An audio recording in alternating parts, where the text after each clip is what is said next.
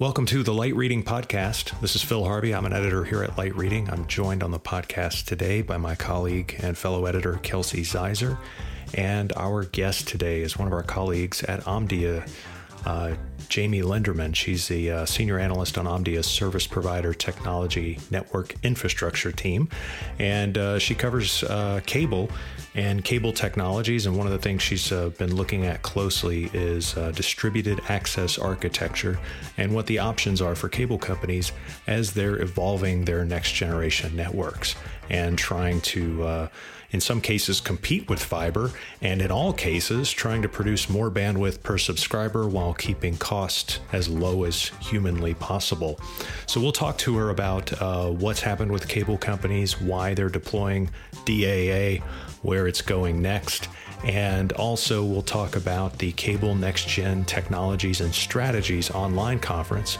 That's happening August 26th and 27th, and Jamie is speaking at that conference. Therefore, we thought it'd be great to have her on the show. So that is all coming up right after this. This podcast is sponsored by Comcast Technology Solutions.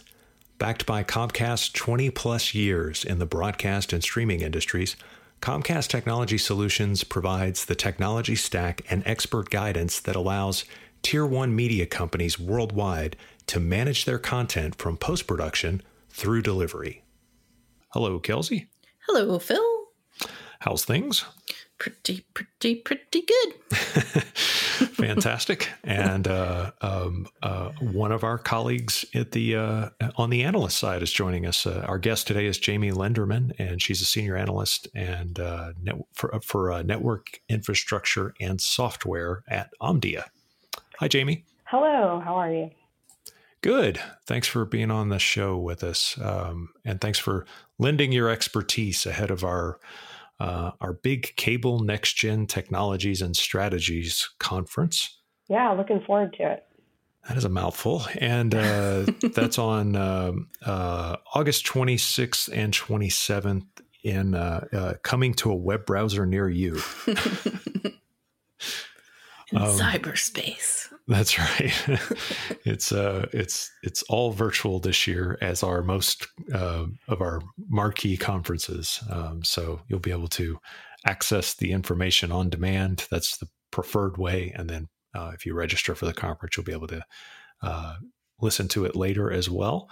But the big picture, one of the things we wanted to talk about, because the Cable Next Gen show is always about how cable companies are evolving their networks, what services they're offering, and that sort of thing. So the big picture is that cable is constantly under, all ISPs, all network operators are under pressure to produce more bandwidth per subscriber and keep their cost either the same or lower them.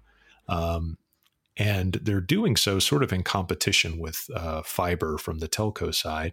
And one way they're doing it is by distributed access architecture. And so that's the method, I guess, the networking method. Is that kind of the way to describe DAA? Yeah, it's, traditionally we've used the term centralized architecture. And so this is a movement towards putting the intelligence out in the field and some other methods. Okay, so keeping the large parts of the plant they've invested in, and then moving bits around to make sure it can handle higher speeds, but in a slightly different configuration than traditional. Absolutely. Okay, good. So, what are some of the major DAA options for cable companies? Yeah, so surface level, DAA it's really a collection of next-gen technologies with a single set of goals. These include to, of course, increase bandwidth capacity, but really on the operator side, it's to lower OpEx. And then the fun part is to achieve higher levels of system intelligence, as well as automation and configuration options. So there's several options here. And of course, we could spend a long time talking in depth about each one. But at surface level, some of these options include spectrum upgrades and node splits, which is something we obviously see cable operators already do.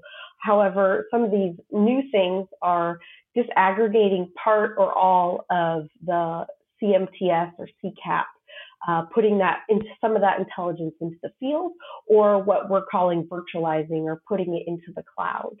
Another option is physically pushing fiber closer to the end user, and then utilizing digital optics, which is also, that industry term is known as fiber deep. Okay. So fiber deep is, what was the other term for it? Pushing fiber closer to the end user. Okay, gotcha. Sure. Makes sense. And what are some of the big challenges in deploying these technologies? Yeah, so one major factor in order to see the long-term OpEx savings and the great benefits that DAA can bring is there's this big elephant, which of course is the upfront CapEx, to put it simply. Another major issue is a people issue. You're dealing with people who have, in some cases, worked on these systems for well over a decade or more, and this is transition. And furthermore, operators are bringing together teams that traditionally have not worked together much, such as the head-end guys versus the field technicians. And so there's not just network and systems coordination, but you're also seeing people coordination as well, and that takes some significant effort. Yeah, that culture issue sounds similar to what some of the telcos deal with different teams that, maybe historically didn't work together, having to play nice in the sandbox, I guess. Exactly. Yeah. And that's, I mean, some of the technology changes are drastic but the cultural stuff, I think, is where a lot of operators really get tripped up. Well, let's talk about some case studies then. Are there any sort of examples that come to mind of cable companies that are having success at deploying DAA? Because if I recall correctly, around this time last year, we were talking about how maybe DAA isn't really catching on as much as people once thought. Yeah, unfortunately, the pandemic occurred right when I think we were starting to see some real momentum with DAA. But we have seen some very early deployments in Western Europe where they are deploying virtualization so putting some of the CMTS CCAP to the cloud in tandem with utilizing the field and some of these other DAA options. And this has really allowed some higher bandwidth along with automation and network analytics, and seeing some savings on the OpEx side already. And just to mention, before my DAA panel, there's going to be a presentation from Shane Portfolio. He is the Senior VP of Field Operations Engineering at Comcast. And I think he's got a really interesting presentation that's going to kind of talk more about some of their strategic moves to transform their network. Yeah, that'll be great to hear from him, and sounds like it'll tee up your panel really well. What are some other key cable industry topics that you're looking forward to hearing about at the Cable Next Gen event? Yeah, so, cable is really at a crossroads. We're hearing a lot about fixed mobile convergence and one network, and it will be interesting to see how cable operators take different strategic approaches over the next several years, especially as they adjust to a semi-permanent increased work from home, distance learning, as well as, continued fiber to the home competition from alternative players. I'm interested in hearing more about Next Gen PON for cable operators, which is another panel that's going to be led by a great Omdia analyst, Julie Kunstler.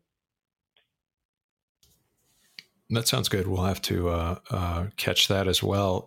It's interesting with the cable company crossroads, as you put it. They're kind of in that, pay TV is kind of, I don't want to say going away, but it's certainly not, it's certainly capped as far as much as it's going to grow. So they've either got to decide that they've got real kind of strategic decisions to make there. We've seen some cable operators just completely go away from pay TV, and then others, keep it going as a something to, continue to tie into all their offerings. And then wireless as well. It's sort of like how, I guess the bottom line is like, how much like the telcos do they really want to be?